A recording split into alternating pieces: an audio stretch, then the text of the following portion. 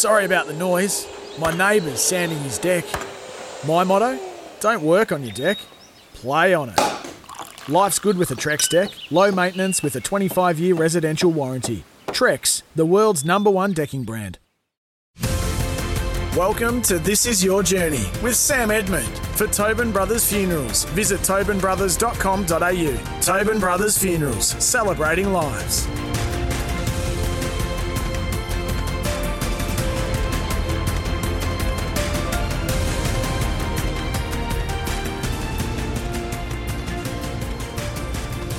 Hello everybody and welcome to the show, made possible by our friends at Tobin Brothers Funerals, celebrating lives. Today, we're joined by a man who won 3 singles titles and 16 doubles crowns on the professional tennis circuit from 1982 to 95. Wally Masur reached a singles ranking of 15 at the height of his career, making the semi-finals of the Australian and US Opens. He's been the captain of Australia's Davis Cup team, a board member of Tennis Australia, and a prominent voice in the media since hanging up the racket. Wally, welcome. Thanks for joining us.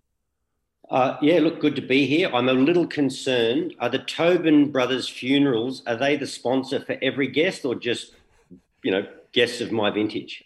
No, certainly our very, very loyal guests each and every week. So no, don't take that as a signal to you, Wally, and you do look... I thought it might have been targeted advertising. No, okay, good. You look in rude health, I'll add that. No, it's all good. I'm up here in Sydney. We're having some shocking weather, but look, I'm still in and around tennis, so yeah, it keeps you in shape. Just while we're talking health, your physical health, I mean, how's the body at 59 years young after all those years of pounding on varying surfaces, courts around the globe? Surely that takes a physical toll. Well, I think, it's probably back when I played as a kid, it was pretty good because there was a lot of grass and clay, not so much clay in Australia, but loam, like sand loam courts. So they're good on a young teenager's body growing up. Obviously, when I played, there was a lot of hard court tennis, and the game's changed dramatically. It's a much more violent game now. The way the guys hit the ball is incredible. Back in sort of 70s and 80s, as I was learning my craft and becoming a professional, heavy rackets, transfer of weight. The racket head speed wasn't so great, wasn't such a violent hit, but there was a lot of serve volleying. And serve volleying is very stop-start, decelerate, accelerate, lunge. So what I've ended up with is I've had a lot of knee surgeries, where the cartilage is sort of ruined. And then you end up with bone on bone. Yeah. So I ended up having a tibial osteotomy of my right knee, and I think I'm pretty close to getting one on the left. Whereas today, a lot of the modern players end up with sort of wrist, elbow, shoulder, hip because of the big rotations.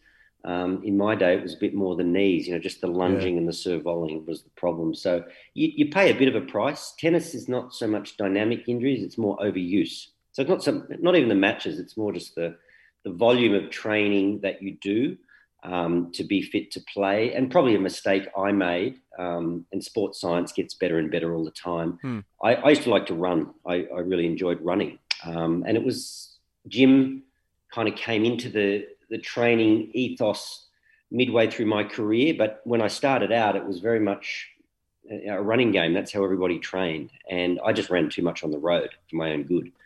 So that was probably something I could have avoided if I had my time over. So a bit of road running on top of all the tennis training. Yeah, no, I did. I enjoyed the running. So when I started, people like Paul McNamee, Peter McNamara, Chris Lewis from New Zealand, they'd spent time at Hoppies. It was really old school, the 10K run, the 400s, hill sprints.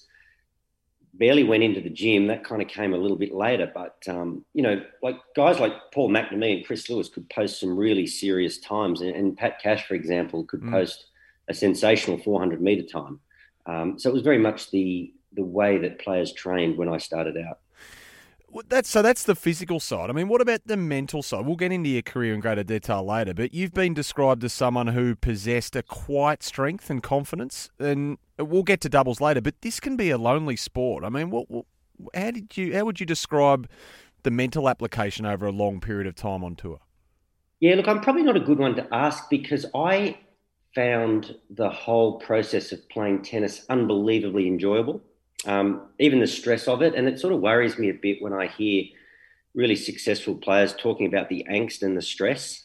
Because when you quit and you go through life and you've got kids and they're not well and your parents are, sick and passing away. There's so many things in life that are so monumental. And tennis to me is like gold. It's like the time of your life. You're a young kid traveling the world playing tennis with your mates. It just doesn't get any better. So I really don't like to hear about the angst and the anguish because, let me tell you, players, that comes later in life. Things get tough as life goes on. Probably when I look back upon it, I was an only child. So, played a lot of soccer as a kid, played team sports at school, liked the independent nature of tennis. I liked the fact that it was down to me. Every ball is you. There's an outcome, decisions to be made. But probably my best strength was I was just very good at doing the same thing day in, day out. That was probably my strength, concentrating for long periods of time. I was pretty conservative. In hindsight, I probably wished I'd been a bit more adventurous in just the way I played and the way I approached the game. I was very careful. It killed me to make a mistake. I made plenty of them, but it would kill me. So I was very careful and cautious. But that can be a bit limiting. But I think if I look back upon it now, sort of objectively, I think I was just unbelievably good at getting up the next day and doing the same thing that I'd just done the day previous without interruption. And that probably helped me get to where I needed to go. So, yeah, and just on that, so the drive, the resolve, the flat-out insatiable hunger that you have to have, particularly, well, in all elite sports, but particularly this one, has to come off the back of everything else to hack it on the world tour. Did you always have that? Did you think some things we're born with psychologically, or did you harness it as you got to it? I guess you have a predilection. You gravitate towards certain things for certain reasons. I can't really explain. I love sport. I was my dad was Austrian. He took me skiing. I started skiing at 5. Anything outdoors, anything remotely attached to a bat and a ball, soccer. Played footy at school, mucking around, whatever I could play, I did. And as I say, I just like the individual nature of tennis. That it was kind of every decision was down to you. I did appreciate that. I don't know. I just I was sitting down. I've got 4 kids, and my kids all played tennis socially, and some played at school. But they just played to a certain level, and they were happy to do a whole bunch of other things. And I think my 2 boys preferred to do sports that I had nothing to do with. They played rugby and rowing. And that's 2 things I never did. I think they were just happy to go in that direction. But I said to my son once, he was fairly young, and we used to go over every now and then to hit some balls across the road on the courts. And I said, "Do you want to go and hit some tennis balls?" And he went like this. He went, "Why would I want to do that?" Like, that incessant chasing and hitting the ball. And I said, "Yeah, good point. I'm not sure why you'd want to do that." But I don't know. It was just like, it's like a Jack Russell. You throw the ball at the park and the Jack Russell chases it. I don't know. Maybe I had a bit of Jack Russell in me. No filter on the kids, is there? They just give it to you straight, don't they? Yeah, no, but I sort of thought about it. I thought, yeah, that's a fair point. Yeah, why would you want to do that on a hot day? Yeah, good call. What about you as a kid then, Wally? So born in the UK, raised in Australia. When did the family move over here? Mum was Australian, Dad was European. Dad was Austrian, so they were living over there at the time. But I was born in England. I think I was there for about 3 weeks. Right. Came back to Melbourne. Family. Dad was a gyprock plasterer, so he needed to find some work in Canberra. It was a bit of a housing boom going on in the 60s, so they bought a house in Canberra, and Mum's still there all those years later. Grew up there, and what a great place to grow up. It's sort of a big country town at the time, like sort of Albury or Wagga, where facilities were fantastic, courts was accessible. And I sometimes think, I was so fortunate to be born in Australia. Well, I wasn't born in Australia, but to grow up in Australia, because the facilities were phenomenal. Access was phenomenal. Playing sport was cheap. My parents had the ability to, take me to events, and I had good coaching as a young kid, and kind of think how lucky I was. There must be so many great athletes around the world that just don't get a chance. Yeah. They don't get the opportunity that I got to play their chosen sport. I always find this part of it fascinating, people's journeys, and we'll get into how yours started after the break we're about to take. But, does the sport find you? Do you find the sport? How many great swimmers, tennis players, rugby players, AFL players are there that just never had the chance or the exposure or met the right person? Do you ever find yourself wondering, is it just a catalogue of things coming together to make it possible? Well, I think I saw a documentary on Warren Buffett, and he sort of said it pretty well. They were talking, the interviewer was sort of suggesting that Warren was a genius, and he goes, "Hang on, hang on." He said, "I was born at a certain time to an upper middle class white family in Middle America. Post war, America went on an economic boom. I had a college. I was white. I had a college education." He said, "I was probably in the top 0.5% of people in terms of opportunity on my doorstep." And he said, "And I had a mind for maths, and I fell into it." And that, I guess, what he's suggesting is, you look at Australia, it's stable economically, socially. It's just been a stable country. Our facilities are incredible. We've had government that has been solid. Judicial system that's fair, or reasonably fair, I guess. My parents were middle class. I was an only child. Mum was a school teacher. Dad was a gyprock plasterer. They were always employed, and I think you have to look back and think how, they call it the lucky country. I certainly think it was, because you see these tremendous athletes around the world. And obviously some of them can gravitate towards soccer, a sport, for example, that doesn't require, look at like a Maradona or a Pele, for example, who came from the slums, or, some incredible athletes might find gold through boxing, a really tough way to make a living. But tennis is probably a sport that you need a little bit of history in terms of your family to introduce it to you. And you probably need some means to pursue it. So I think there'd be a lot of great athletes in the world that probably didn't get that chance. You're listening to This Is Your Journey. It's thanks to Tobin Brothers, a family-owned business since 1934. A promising junior, Wally Masur's rise through the tennis ranks is up next. You're listening to This Is Your Journey with Sam Edmund. For Tobin Brothers Funerals, visit tobinbrothers.com.au. Tobin Brothers Funerals, celebrating lives. You're listening to This Is Your Journey with Sam Edmund. For Tobin Brothers Funerals, visit tobinbrothers.com.au. Tobin Brothers Funerals, celebrating lives. Hello, great to have your company on This Is Your Journey, made possible by Tobin Brothers Funerals, celebrating lives. We're chatting to former Aussie tennis player turned commentator Wally Masur. So, Wally, your first introduction to tennis, how did it come about? When did it come about? What's your earliest tennis memory? Mum and Dad both played. My dad, he came as an immigrant to Australia in 1954 out of war-torn Europe. Couldn't believe his luck that he could join the Albury Tennis Club and pay a couple of pounds and be a member and play on beautiful grass courts. And then he joined the golf club and, he went snow skiing up at Guthiga. So they were both very sporty. Mum loved the tennis, and, I guess they introduced me to a lot of sports. They took me to soccer, Dad took me skiing. And eventually, I think I was about 8, and they would go to tennis, and I'd be sort of dragging a racket around at the back of the court, and they gave me a lesson with a guy by the name of Charlie Hollis. And this is pretty fortuitous because Charlie Hollis lived in a caravan with an extension cord plugged into the National Tennis Centre at Lyneham in the ACT.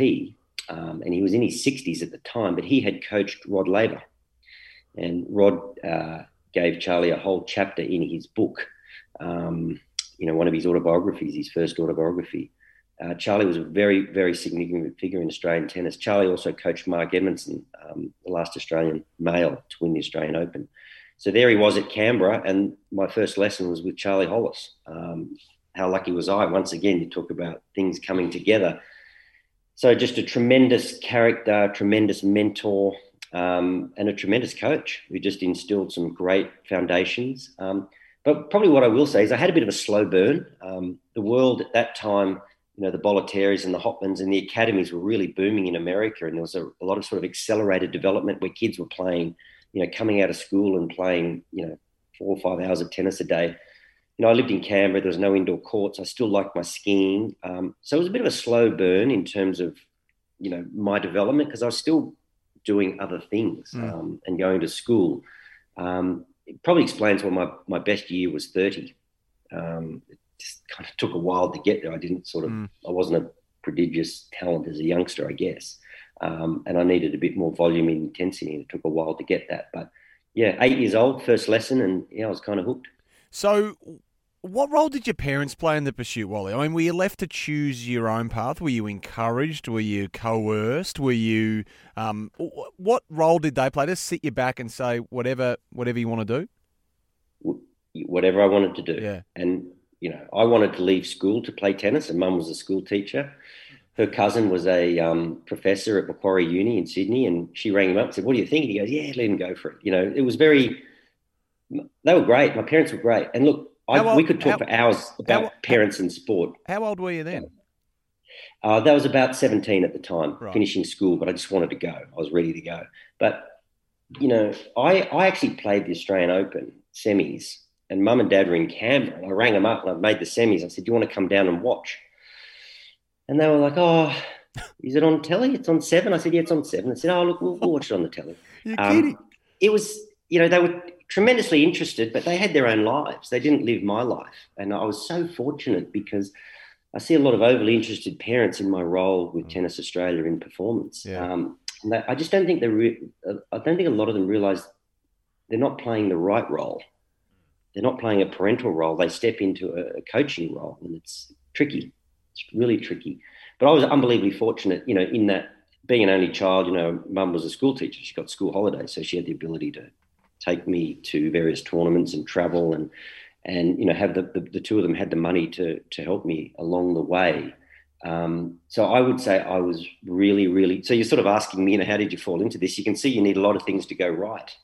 And when I look back upon it, my parents were tremendous assets in that respect in my early years. Never, ever, ever pushed me. Never pushed me. Because I wanted to do it. This is certainly not exclusive to tennis, Wally, of course, as unfortunate as that is. And accurately or otherwise, tennis does have a reputation of the parents being, how would you say it, overly enthusiastic around it, doesn't it? So that was why I asked, because you hear, yeah. I know the story. I took my dad to Wimbledon about midway through my career, and Dad came over and we were, you rent apartments in and around the courts, and I had to play Henri Leconte in the first round. So that's a pretty good match, and I said, "Dad, I'll get you tickets." And he's like, he goes, "Look, I don't know. He goes, maybe I'll just go to the shops and I'll get us a really good dinner, and you go and play your match and come back and we'll have dinner and we can talk about it." So he sort of said he was probably a bit nervous to come and watch, but I think Dad only watched me maybe 4 or 5 times in my whole life. You're kidding. Mum, not much more. But it was just different, but they were very interested. Like, I used to get the ATP weekly or monthly sent to Dad. He knew all the players, all the rankings. He really loved it. He was very interested, but it was my thing, and we spoke about it privately. That's kind of how it worked. And I think that was really healthy. So when did you first think, you were playing for fun, as you say, and you were a slow burn, but when did you actually think, I might have something here? Was there a moment, a match, a pivotal time where you thought, I can actually make a life out of this? No, I think, my wife always tells me I'm very arrogant. I think I was just arrogant enough to think it was always going to happen. I was just going to make it happen. I kind of never doubted. I just what I wanted to do. So I was just going to push it as far as it would go. Getting back to Charlie Hollis, one of the things whether he did it intentionally or not, but every time you finished a session, so you never had a private lesson with Charlie. The smallest group was 8 or 12. The biggest group could be 60 kids. That's just how he operated. But he would always give you kind of a pat on the back, and he'd say, you'll be at Wimbledon one day. And you'd have to repeat it. He'd say, "Where will you be?" And you'd have to say, "I'll be at Wimbledon one day, Charlie."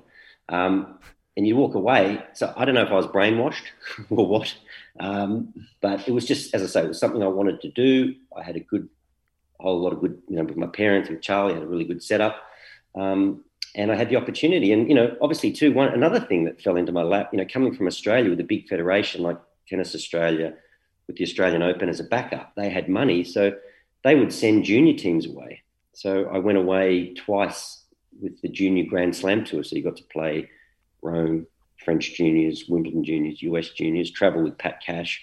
So once again, older ex-players like Ray Ruffles and Bob Carmichael managing you on those tours, people that had been through the whole rigours of life on the tour, knew exactly what was coming. They were your team managers and your mentors.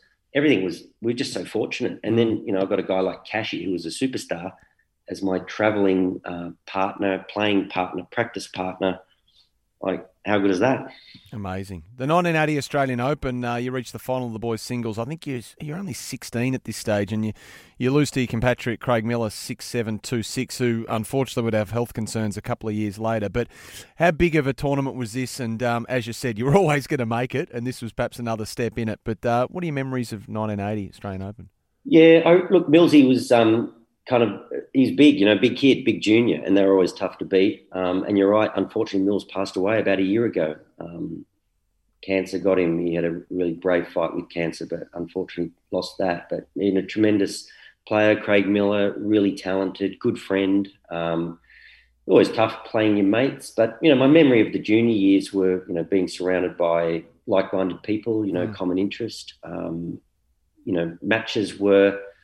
I don't think it was quite as intense back then. There wasn't as much money around. It just didn't seem as angst-ridden as it seems now with some of the kids. It just seemed like we were kind of all on a bit of a journey together. It was utterly enjoyable. Mills was too good for me, and I travelled with Mills on one of those Grand Slam tours. But it's pretty fortunate, when I talk about that type of player, to have them in and around you, and the fact that they were better than you and you got the chance to practice with them every day, was pretty instrumental in moving forward. You move forward, you turn professional in 82. I mean, how much thought, what's the process in turning professional? Is it just straightforward, a fait accompli? What went into that? Just want to play. Just let me at it, and I guess if you're not going to college, like if you some colleges had asked me, was I interested in the college pathway, which was pretty valid back in those days. And a lot of players like a John Fitzgerald, for example, went to Oklahoma State for a period of time, and a lot of Australian players did that. And that was an option. So then you would have to declare your amateur status or you were turning professional, but it wasn't as relevant in Australia because I didn't go to college. So you just enter tournaments, and obviously if you don't have the ranking to get in, you rely on a wild card. Because you're a promising junior, you do get those wildcards and you do get those opportunities. Another benefit that I got from being an Australian with a big federation who run tournaments. So you can see how all these things are adding up to opportunity for me. And so, the idea of turning professional was I just wanted to get out on the road and play, basically. You got out on the road. You won in Perth first up, didn't you? That was early in your professional career. Yeah, and look, Australia at the time, a lot of the tennis was on grass, and that was pretty fortunate for me also because I had a game that was suited to grass. I like to serve and volley, and I like the faster courts. So there was another benefit to me in that I had a lot of opportunity to win matches and build points and build a ranking over the course of the Australian summer on grass, and then take all those points, get on the clay, which was a real struggle, but then I'd get that grass court experience in the middle of the year in England, and then you would move to the fast hard courts of the US. So there was big chunks of the year where the surfaces really suited. You're with This Is Your Journey. It's brought to you by Tobin Brothers Funerals, celebrating lives. You can find them online at tobinbrothers.com.au. We'll be back with Wally Masur right after this. You're listening to This Is Your Journey with Sam Edmund. For Tobin Brothers Funerals, visit tobinbrothers.com.au. Tobin Brothers Funerals, celebrating lives. You're listening to This Is Your Journey with Sam Edmund. For Tobin Brothers Funerals, visit tobinbrothers.com.au. Tobin Brothers Funerals, celebrating lives. Hello, we hope you're enjoying this week's edition of This Is Your Journey. We're with former tennis player, coach and administrator Wally Masur. So Wally, your first year, you go ahead and win a bigger title and you win in Hong Kong. How special was that? Yeah, that was interesting. And it's sort of funny having this conversation with you because, you talk about opportunity and how fortunate someone like myself was growing up in the time that I did in Australia. So another thing was we had this rich history of former great players. So I went to play a couple of tournaments in Asia, and Kim Warwick, who was a Grand Slam finalist in singles, a Grand Slam winner in doubles, he and I used the same racket brand which was made in Taiwan. So Kim said, do you want to play doubles in Taiwan? And I said, sure. And I'm playing with a Grand Slam champion and I've got no doubles points. We get a wild card by virtue of his relationship with the manufacturer who was a sponsor of the tournament, blah, blah, blah. We win it. I'm playing with Kim Warwick and we win it. He carries me to a title. So all of a sudden I've got a doubles ranking. So the next week we go to Hong Kong. And as you had to in those days, you always, there was no hospitality. So you always roomed together with somebody. And Kim and I actually roomed together the next week. And the Australian players, I mentioned Kim Warwick, but, Mark Edmondson, John Alexander, Paul McNamee, Peter McNamara, they were so generous with their time. Like Paul McNamee gave me the keys to his London apartment when I was like 19 years old and I needed somewhere to stay. And he said, go and see this lady. She's got my keys and I'm staying in an amazing apartment in, a nice suburb of London. That, JA would give you the keys to his car. I lived with JA for 2 years up here in Sydney when I was from Canberra. Like, I can't tell you how good the older Australian players were to the likes of myself and Cashy. But just on Hong Kong, so Kim and I are rooming together. Kim actually gets sick. He gets quite sick and he's pretty much bedridden. So he loses the first round. He's caught some bug up there and he's not well. And I'm playing a whole bunch of players. I'm at a whole new level of tournament and I'm playing a bunch of players I don't really know. So I'd say, Kimbo, I've got to play David Pate. I've got to play Brian Teacher. I've got to play Edo. And he's in bed and he's giving me tips. And he'd go, how'd you go? Come back. I won, and who do you play now? I played David Pate. Oh, you got to serve wide to his forehand. You got to get him to pass your backhand on the run, blah, blah, blah. Got to play Edo. Oh, yeah, Edo's got a bit of a sore shoulder. You've really got to put a lot of pressure on his serve. His elbow's no good, blah, blah, blah. I ended up winning. So I come back every day and Kim would give me the nod for the next guy and I ended up winning the tournament. I thought, how easy is this? I'm 19 years of age and I won a big event and I think I won the final like 6-1, 6-1. I was on fire. But then you realise that those sort of moments where you're completely free and uninhibited and playing this really sort of tennis almost at a subconscious level where there's no pressure, all of a sudden once you win a tournament, people are very aware of you, they're aware of your game, everything changes. And, that was just a little moment, a little window. But it was quite interesting that there was a very sick Kim Warwick advising me throughout the course of the tournament. And it's sort of interesting too. It's not just advising you about the players you've got to play, but they talk about, what your warm-up should look like and, don't hit after you've played, do this, do that, It was just, kind of like life lessons on the tour. So we were so fortunate to have those guys to help us. Learning on the job, isn't it? And what a head spinner, though. Like you're talking about some of the giants of Australian tennis. Like, I mean, did you have a time where you're thinking, holy, I just can't believe this is happening? And then standing on the other side of the court to guys like Jimmy Connors, John McEnroe, did you ever have a moment where you thought, holy crap, I can't believe this is happening? Well, that's pretty stressful because you'd get wild cards into some big events and you end up running into those names. I played Connors here at the Sydney Indoors. I played Gene Mayer, a hell of a player, Vitas Gerulaitis, played McEnroe at Wimbledon, Connors at Wimbledon. And whilst you're emerging as a pro player and you're getting better, you're just not in their league and you're not, particularly over 5 sets, you can really get shown up. McEnroe beat me pretty comfortable in the quarters of the Australian Open one year. Connors beat me pretty comfortable. I mean, I was always competitive, I guess, but they were, classes above. But what it does when you get to play those guys, it's very nerve-wracking, so it takes you a while to settle down. You walk out onto a big stage where, centre court at Wimbledon. That's nerve-wracking. And it takes you a while to settle down. So you're behind the 8 ball. The first set kind of goes. It's like a blur. You're so nervous you can't really play. Then you sort of settle down and you play well, but then they elevate their game to sort of put the foot down and beat you. But you walk away and it's an unbelievable lesson. It's a lesson, about where you need to be and what matters and just how good they are. Yep. So I'll give you a quick story. I played Wimbledon for the first time and I was in all sorts of trouble in the first round. I was down like 6-4, 6-4, 4-1 against a guy called Lloyd Bourne, big serving American. I just couldn't get it together. But the winner had to play Jimmy Connors, and I just wanted to play Jimmy Connors. And I somehow found a way to win that match. So I'm playing Connors 2 days later. In those days, they used to take you into a little ante-room, very small, and you'd sit opposite. I'm sitting opposite Jimmy Connors, about to walk onto centre court.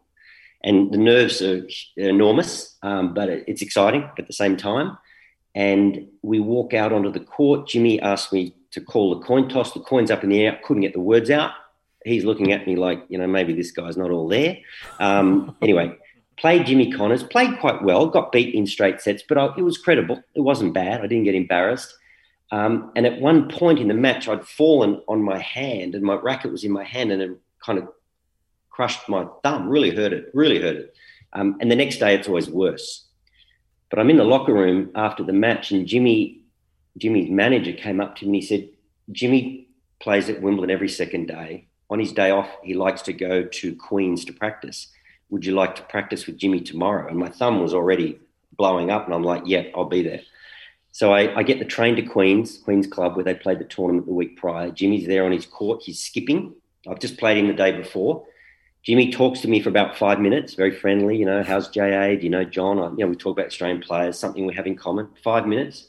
Then we get on court and we hit for 1 hour. And it was the most intense hour I'd ever experienced in practice. And I'm thinking, this is no different to the match. Like Jimmy Connors in the match on the practice court is the same guy. Didn't talk to me for 1 hour. And the hour's up. He skipped a little more. We had a bit more of a chat and he went. And we did that every second day. He hit with me. But it was like you get these little moments, these little windows, and it's a revelation as to where you need to be and how far off the pace you are. Yeah. Not in the standard of your play, but in the standard of your preparation and how you need to go about your business. Like that was a huge eye opener for me. And Jimmy, these modern players, the Federers and the Nadals, they are phenomenal players. But it was a different game and a different time. But Connors and McEnroe and these guys were phenomenal players. And Jimmy was a force. And to have that time, that Wimbledon fortnight, doing that with him every second day, they're little things that occur, and it takes you to another level. Yeah. And the fact that someone like Jimmy has that sort of belief in you, even that bolsters your your self-confidence, I guess. Yeah. So these are great lessons, life lessons, aren't they? And regardless of, where they're from, it seems like there's a great camaraderie. I mean, you mentioned some of the older generation of Australian players and how they got around you. I wonder about those that you were actually in direct competition with. So Pat Cash, as he mentions, coming through now. He recalls in his autobiography, there's a chapter there where he sought to give you some intel on how to beat Stefan Edberg, of course, the legendary Swedish serve volleyer, as he would become known. But he told you, listen, Wally, just expect a typical Swede here. He's going to sit back on the baseline. Yeah, no, Cashy was. Cashy was the best guy to travel with. Cashy has the biggest heart. He phenomenal player, but Cashy was one of the great team men in Davis Cup. Good bloke to have around, and we travelled together quite a bit, particularly in our early years. And Cashy sort of progressed quite quickly. He was already making his move in slams. As a youngster, he was precocious talent. But he did tell me that Stefan was a backboard, was just going to grind away and. Sort of had this feeling. I thought, I'm not sure that's correct. I'm not quite sure that's right. And sure enough, Stefan serve volleyed first and second for 3 sets. And I was like, Cashy, you might be a good player, but you're a dud coach. But that was all. I think he just, I don't know what he did, got his wires crossed, saw Stefan on a bad day. I'm not sure what happened, but getting back to the older players and how important they were for younger players like myself and John Fitzgerald and Brad Drew, we'd all say the same. The players that I travelled with, John Fitzgerald, Darren Cahill, Pat Cash, Craig Miller, who you mentioned earlier, that was a huge part of the tour for me. They were mates. We played doubles together. We ate together. We played golf together. We went skiing together.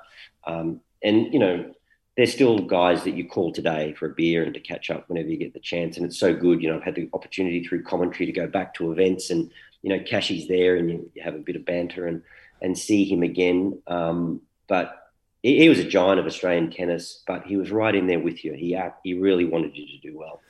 How do you look back on your 2 Grand Slam semi-finals? So Edberg, he was on the other side of the net in the semi-finals of the '87 Australian Open. He got you in 3 sets, and then he got Pat in 5 in the final. And '93, Cedric Peeline in the US Open. '93, we'll get to, was probably your best year personally, singles and doubles. How do you reflect on those 2 pivotal moments when you're in the Final Four? Well, the Kooyong, for whatever reason, the court suited me down to the ground, really hard, really fast, high bouncing, hard, fast grass courts. And that, for whatever reason, I didn't have the biggest serve. The pace of the courts gave me a bit of help in terms of the serve. Always played well there, made a quarter there, lost to McEnroe, had Edberg match points. I had match points on Edberg in the 4th round one year, didn't win that. But that was funny that particular year because I'd beaten Becker and there'd been a bit of rain. In that year in 1987, and I beat Becker, beat Kelly Evenden, who'd beaten Kevin Curran, which was quite a big upset. And then I played doubles that afternoon. So I'd played Becker 5, Kelly 3 sets, and then 5 sets of doubles in the space of 2 days. And then I had a day off. and I was just so lactic and so sore against Stefan in the semis that the first set I was creaking, and then I kind of woke up a little bit and got going, but I couldn't beat Stefan. I had chances in various other tournaments, but he was much too good for me on the day. But I couldn't remember. I just couldn't believe how sore I was. And you talk about sports science and nutrition and getting yourself right. I probably could have done certain things better leading into that particular match. But yeah, I just remember just being unbelievably tired, and my tournament was kind of done. But as I said, I couldn't beat Stefan at the best of times, so it was a tough day for me, that particular one. I thought Cashy would get him in the final. I really did. Cashy had beaten him in Davis Cup on that very court. But yeah, it was Stefan's week. Before we get to the break, 93, that peak year I mentioned, you won doubles titles in Milan and Stuttgart, and you got to obviously 15 in the world in singles. Cedric Pioline, that semi-final. Now, there was a Pete Sampras juggernaut going on there at the moment. He rolled Cedric in the final, but how do you reflect on the semi? Yeah, I played probably the best match of my life, the match prior. Couldn't put a foot wrong. It was just weird. It was like I'd had a weird experience in the fourth round. I was down 5-love in the fifth, and I won it. So it was almost like the moon was aligning with the stars, and I was thinking, what is going on here? And then the next match, you kind of look back upon and say, how many times did I play really, really well? How many times did everything go exactly as planned? It might only be once or twice in your career. Well, that match against Magnus Larsson was one of those matches. Everything just came out of the middle. I kind of saw it happening before it happened. And he was good. He was a hard guy to dismantle, and I think I might have beaten him in straight sets. It just flowed. And I was thinking, well, how good is this? I'm ready to go. And then against Cedric, who was really dynamic player, he was hard to predict, very unpredictable. You couldn't get much rhythm. He would just sort of launch into certain shots, and then he could play a bit passively, and then he'd play really aggressively. So it was hard to settle into a rhythm. And I'd lost to Cedric 7-5 in the fifth at Wimbledon that year in the fourth round. And then he got me, 4 sets there. He sort of played, he was slightly bigger than me, slightly more athletic than me, more weight of shot. He's just a little bit better. And there were 2 big matches and I just couldn't get him. He had a very good record in the slams, actually, Cedric, over the course of 5. Very dangerous player, very sort of mercurial. He could run hot. But I had to laugh because I worked in broadcast for so many years. And at the time, it was pretty exciting. I thought, well, there's Cedric, there's myself, there was Volkov, 3 journeymen. I would describe us as, well, Cedric obviously went on to play a number of slam finals, so that's probably couldn't call him a journeyman. But I think anyone outside of the top 10 is a journeyman in my book, because the tour revolves around the top 5, the top 10. The rest of us are making up our numbers, and we're working hard waiting for lightning to strike. And lightning struck me at the US Open, but Cedric was too good for me because there was Volkov, there was myself, and Cedric, and Pete Sampras. And from a player's perspective, I thought, how good is this? The boys, we've got 3 of us, we're in the semis. How good is this? And Pete's like this, luminary over here. But then when I worked in the media for years and years and years, the CBS or NBC or whoever are covering it in America must have been pulling their hair out going, oh, my God, because they want the big names. Yeah. They want all top 4 seeds there. They must have been scratching their head going, Wally, who? Cedric, who? Volkov, who? They probably would have thought it was a nightmare because, I was party to a lot of the conversations of the producers, get all excited when they got the big guns there, pulling their hair out when the lesser lights are there. So I sort of saw both sides of the spectrum. But look, it was an exciting time, and it culminated. It was a culmination of a lot of hard work with a guy by the name of Gavin Hopper, who had helped me on the tour. And it was a good year, 93. We're talking to Wally Masur on This Is Your Journey. It's thanks to Tobin Brothers Funerals, celebrating lives. Davis Cup, coaching, and the commentary box are up next. You're listening to This Is Your Journey with Sam Edmund. For Tobin Brothers Funerals, visit tobinbrothers.com.au. Tobin Brothers Funerals, celebrating lives. You're listening to This Is Your Journey with Sam Edmund. For Tobin Brothers Funerals, visit tobinbrothers.com.au. Tobin Brothers Funerals, celebrating lives. It's been great to have your company here on This Is Your Journey. Thanks to Tobin Brothers Funerals, a family-owned business since 1934, and former tennis pro Wally Masur has been our guest today. So, Wally, Davis Cup, how do you look back on that chapter of your career as a player and playing for your country? Because it's something you were really passionate about. Yeah, as a kid growing up, the idea that if you were playing tennis, there was two things you really were keen to compete at Wimbledon and be a part of that, because that was something that was always held in such high esteem. And the other thing was playing Davis Cup, because we'd had this tremendous record, the halcyon years of the 50s and 60s, Harry Hopman, very aware of what those players had achieved, particularly in Davis Cup. And then, as I said, my coach was Charlie Hollis, who'd coached Rod Laver, so he kind of filled my head full of Rod Laver stories. And, I got to meet Rod and I got to meet Ken Rosewall. So, playing Davis Cup was always something that I aspired to. Got the chance to do it. I had a trial by fire, played Mats Wilander in Sweden in a semi-final. Probably shouldn't have been in the team, but Pat Cash was out with a herniated disc. Paul McNamee had to have a kidney removed. So players that were ahead of me in the pecking order were really sick, couldn't play. And I wasn't quite ready, but, I had to step up, and I got crunched by Wilander. And I think I was paying for the sins of Cashy and co beating them up in Kooyong a few years earlier. So that was a kind of a pivotal moment for me, because I realised I just wasn't good enough at that level and I really needed to work harder. So in some ways it helped me, but it was pretty crushing to think that you wanted to represent your country and do amazing things and play as poorly as I did. And I actually had a terrible record starting out. I was 2 wins and 9 losses. I'm not sure why Neil Fraser kept picking me, but he must have seen something. But it just took me, I just couldn't. Some players are born to play Davis Cup in terms of the emotional state they're in, and Leighton Hewitt's certainly one of them. He was amazing. Cashy was too, big match player, loved the energy and the tension and the excitement of Davis Cup. I was kind of the opposite. I just couldn't get it together. I was too nervous. So it took me a while, but eventually I got there, ended up with a winning record, which was pleasing and helped Australia we had 2 campaigns where we got to finals, and I was a big part of those campaigns, winning. One year, I think I was 6 matches in a row undefeated. So that was really important to me.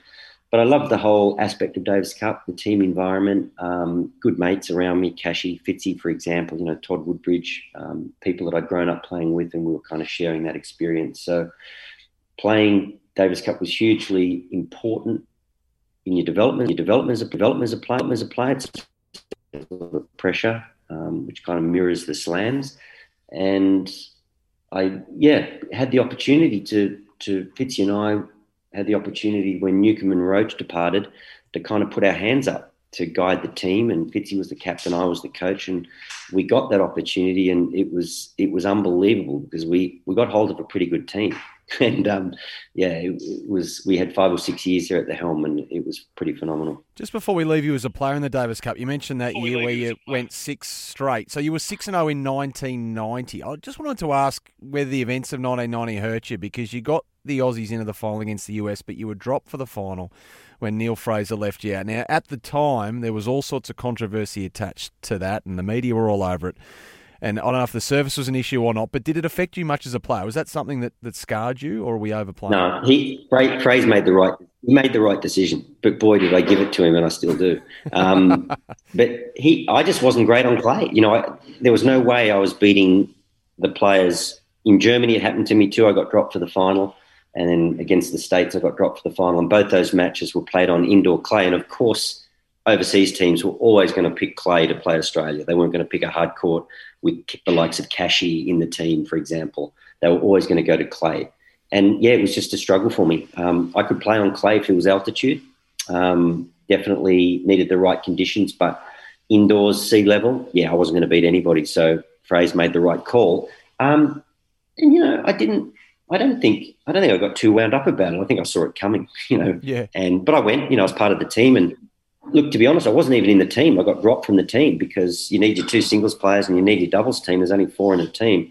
So I went from winning 6 straight to getting there to being completely dropped, which I didn't really worry about at the time. But I guess when you look back upon it, I didn't get my name on the Davis Cup, which you do when you're in the team in a final, even if you lose. And that would have been nice. It's a massive trophy. But I'm not the most nostalgic guy, so I got over it pretty quick. Yeah, okay. Davis Cup captain 2015, I imagine, was a tremendous honour. Oh, that year you took the team, I think, lost a semi-final to Britain, and then you were gone by 2016. So the one and done, what happened there? Look, I guess I had Fitzy was the captain. I was the coach, and I thought there'd be sort of this opportunity over a period of years that once Fitzy left, I might get the opportunity to be the captain.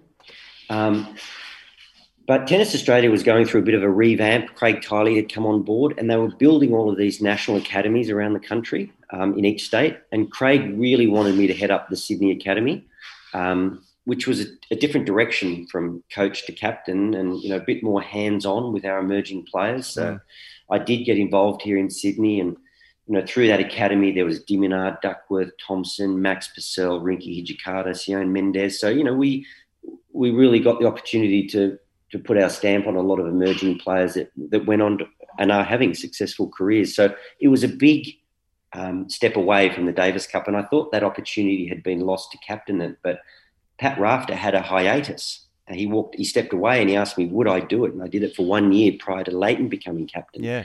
And we made the semi-final, but it was always an interim role. It was never going to be ongoing, and that was understood because Leighton had already, that had already been agreed to, that he would be the captain the following year.